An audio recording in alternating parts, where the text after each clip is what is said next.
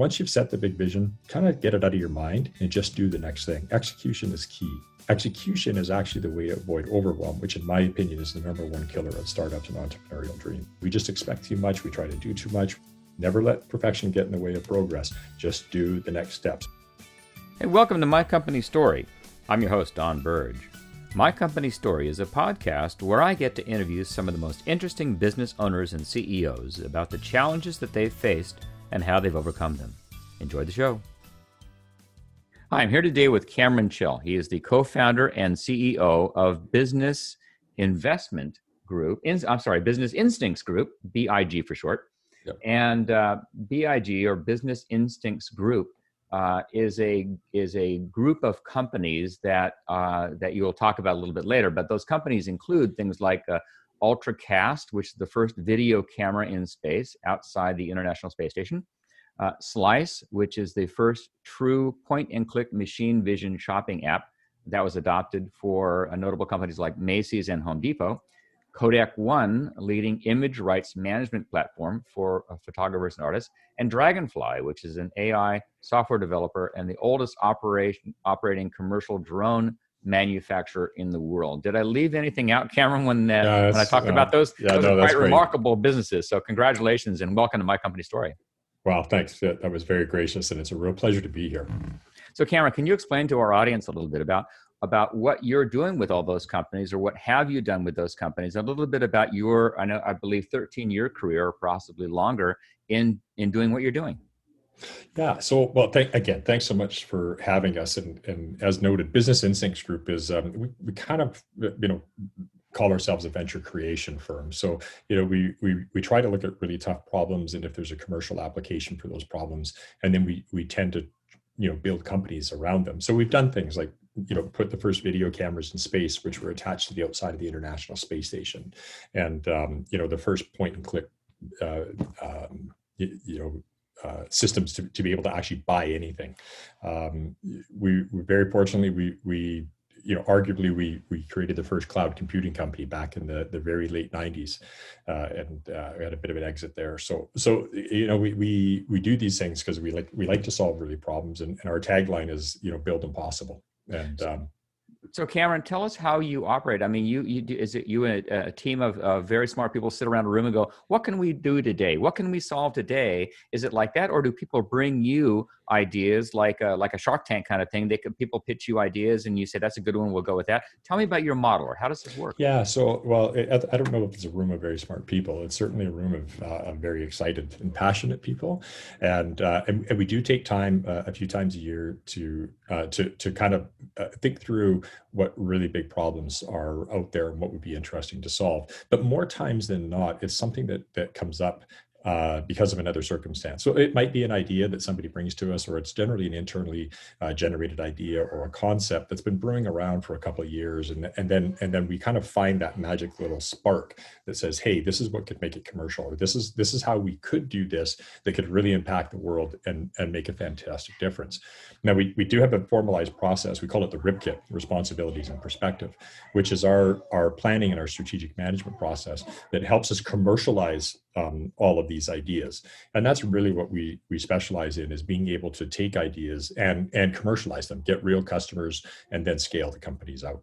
So I'm still trying to get my head wrapped around how this really works. Then you go to work, and you've got some other folks that you work with that work with you, and you toss ideas. One guy says, "Oh, I think that the space shuttle is going to need a camera coming up pretty soon." And so you say, "Well, how can we commercialize that? How can we make it?" Is it as simple? No, probably not as simple as that. But is that?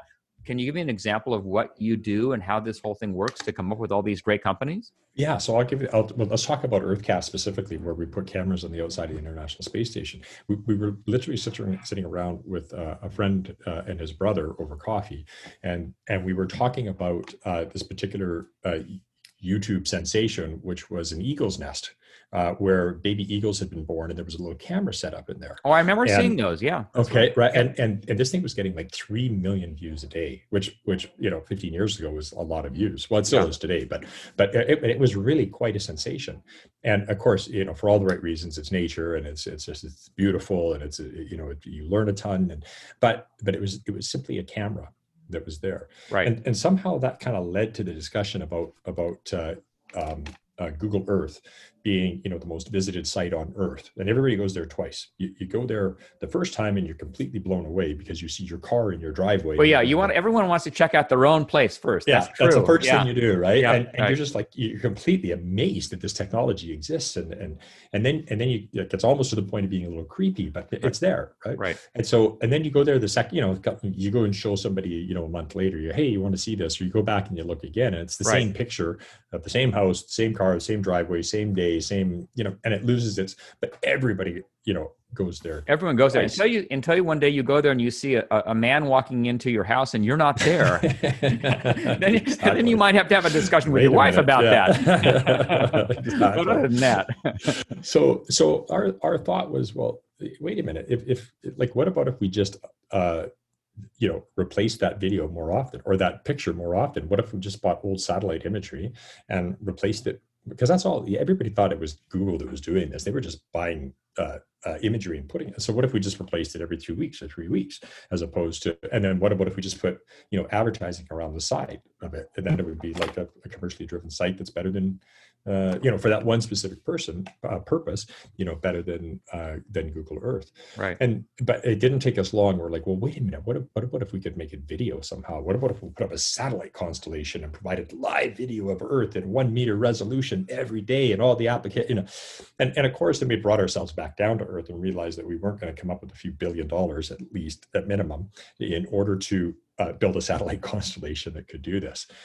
But the idea never escaped us, and so as a set of circumstances led to the fact that the International Space Station was a satellite that had a very unique orbital pattern, equatorial orbital pattern around the Earth, and basically, you know, circumnavigated the Earth every 72 hours. Every 17 and a half hours. It went around the Earth 17 and a half times a day. Okay. And so then I was like, well, what about if you had a video camera on the outside of that, and it was just continually stitching together the video every time it went around. It went around, right? So I won't kill you with all the details, but a long story short is we ended up putting a deal together with the international space agencies, the 5 agencies involved, and a number of other organizations. And we built cameras and we launched them on a Soyuz rocket, and we spacewalks and all the rest of it. And there's 2 cameras out there today that shoot live video of Earth. And were you able to monetize that idea from people that are coming by to take a look at these things? Is that how do you monetize that? I mean, it's a great idea and people are attracted to it, but then how do you monetize it? You mentioned advertising. So at that time, this is when Arab Spring was unfolding, and Fukushima, the nuclear reactors, was happening. And so we felt that there was a bent up consumer demand that would allow us to basically provide this video out on a, you know, completely unobstructed video of Earth, what's going on, and people would want to come and see it. We'd build an advertising model around it. And what ended up happening is we ended up recognizing late in the game, all of us, that there's no other video in space. All other video from space is high-speed pictures. Right. And none of them are on an equatorial orbital pattern. Orbit like that, yeah, right. So what we realized we had was some of the some incredible data. We had video, which has all kinds of special features and better options, et cetera, than pictures. That's really valuable. Very quickly, the project went from a B2C project to a B2G project, a business to government product, very quickly. Right, interesting. So, and so, you know, the company grew to a situation where it was, kind of like $100 million in revenue, primarily providing, this video data to governments, not necessarily military, but, departments of interior, departments of energy, anyone that wanted to access that, then yeah. So it wasn't, it was kind of like a series of mistakes or a series of circumstances that led us to continually pivot in order to be able to put this together.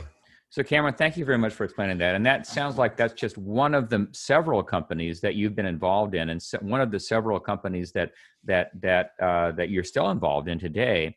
So I want to move now a little bit towards some of the challenges that I'd like you to discuss and bring to our audience, so that other entrepreneurs or wannabe entrepreneurs who are listening, from your experiences in starting companies up and really running them and bringing them from an idea through to fruition, through to profitable, and several companies like this that we mentioned earlier on in the show.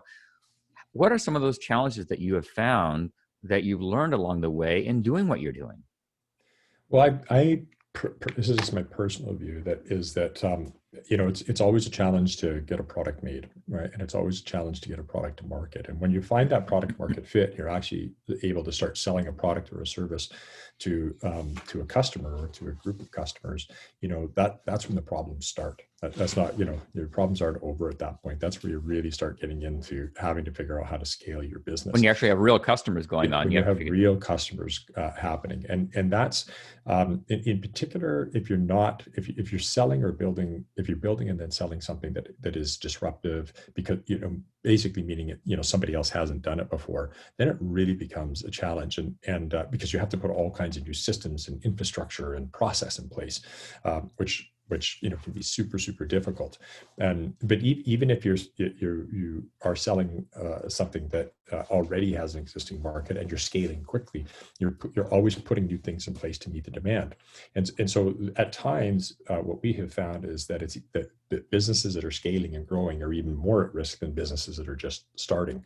Interesting. Yeah. And, now, and, why, and why, so, and they're more at risk because they're now dealing with live. It's like a doctor operating on a patient that's breathing and living. You got to make sure they don't die, kind of thing. That's a great analogy, right? Now you have more employees. Now you have customers. Now you have liabilities. Now you have different sets of expectations. Now you have, and oftentimes it's more about problem solving, less about creativity at that phase. So, do you have to change out the team a little bit? Do you have all those dynamics? But I think the analogy that you just made there, Don, is probably the best analogy I've ever heard. Interesting. So what other bits of advice or what other challenges that come to mind that you'd want to pass along? And it's interesting, before we started recording this show, you were mentioning Maslow's hierarchy of needs. I'd like you to talk a little bit about your thoughts on that in terms of an entrepreneur. Yeah, so we run something called the Build Impossible Network, where we have a lot of other entrepreneurs and startups and stuff, where we try to share our knowledge with what we've gained, and we have a particular model of the entrepreneur that we've built, and effectively what it is, it's an inverted triangle of Maslow's hierarchy of needs. So if we think about Maslow's hierarchy of needs, right at the base is your physical needs, food, water, shelter, and then it starts moving up to income, and then it starts moving up to love, and then it starts moving up to self-respect and ego, and then eventually it gets up to the highest level, which is self-actualization, which is building something bigger than yourself. And Maslow's idea is that you can't move on to the next level until the first level below you is accomplished and you have food. You can't move up to the next one, right? Exactly. And it's never completely, linear like that, but 100% that is correct. It's like, listen, you don't really worry about self-actualization. And, and if you're starving, you don't go where your next, if you're starving. And, right. And so, however, what we have found almost universally with entrepreneurs is that they live in this world where that triangle is inverted. and if you think about it, how many entrepreneurs, that I know you work with a ton of them, or that are maybe hopefully listening to the have gone without food, have gone without shelter, have lived on people's couches, they've gone through multiple relationships or not had relationships, or certainly gone without paychecks and all the rest of it, all for the sake of that self-actualization, all for the sake of building something bigger than themselves. That's a fascinating way of describing the entrepreneur's journey, and what we see that in all of our, the social network and all of the media that's around entrepreneurs and all the behind the scenes. These kids go without food and water and sleep and deprivation just because they're driven by this dream that they're doing, and everything else is inconsequential. I mean, everything else is out of the way, and that's what you're saying with it's an inverted triangle then from what the traditional. It really is, and so probably the biggest breakthrough that we see with people that we get to work with or in projects is when the entrepreneur accepts that. When the entrepreneur moves past, I'll call it the shame of society, where they're placed in the spot where they're saying, hey, why can't you be normal? Why can't you just have a paycheck? Why aren't you successful sooner? Why can't you do it like Steve does down the street? Why, like we've all experienced that, like our, whether it's family pressure or societal pressure or whatever the case is, the entrepreneur often lives with a lot of shame for chasing a dream. And but it's in the DNA. That's the problem. Like you can't turn it off. You can't or you'll be miserable. Yeah. Right. Or then that comes with its own consequences. Right. So, and once you accept that, and then you start building the other pieces of your life around that fact, or deal with the consequences of that fact, then, that's when we see the breakout. So a lot of people are like, hey, why is this entrepreneur successful and that one's not? And somebody says, oh, it's because this person's more detail oriented, or this person's more creative, or that person's an engineer. Or like, there's no formula like that. I personally believe the formula is acceptance. At the point that you accept, I'm sorry, the formula that is who you are. The formula is what? Say it again. The formula is acceptance. Acceptance. Right? Acceptance of you, the entrepreneur, accepting this, and that's also right. His world around him accepting him. That's right. And not having to feel shame or apologize for it or adjust accordingly. Just look, that's how it is. Yeah. That's how you're going to operate. And so now you can just be honest about it, right? Rather than trying to be something that you're not or that everybody else expects. We find when somebody, to whatever degree, gets to that point, that's where we see their business take off. Every single time. Yeah. Every time. Yep. There's a popular singer. I can't think of her name right now, but the song is "I'm Born This Way. Just accept me," and that's it. And that's what you're saying. These entrepreneurs are just born this way, and they have to be accepted they have to accept themselves, and others accept them. And once they do, they can take off. Yeah, we live in a society that's really, probably more divided than ever, but for the most part continues to move towards acceptance, continues to move towards, it doesn't matter race, skin, color, sexual orientation, whatever it is, it's okay that you are what you are. And I think one of the final frontiers is personally for people and entrepreneurs specifically to accept that particular model may fit to them where they don't necessarily fit into a societal norm. And if they do, then, they just get more comfortable in their skin and able to operate, make decisions based on that. Yeah, that's great, Cameron. I never heard it quite described that way. That was very good. Thank you for explaining that to me and to our audience listening. Before we wrap up, I know we're getting close to 20 minutes now. What would you say? Are there any parting words of what you would like to tell other entrepreneurs or other business owners that are listening to this show about what you've learned?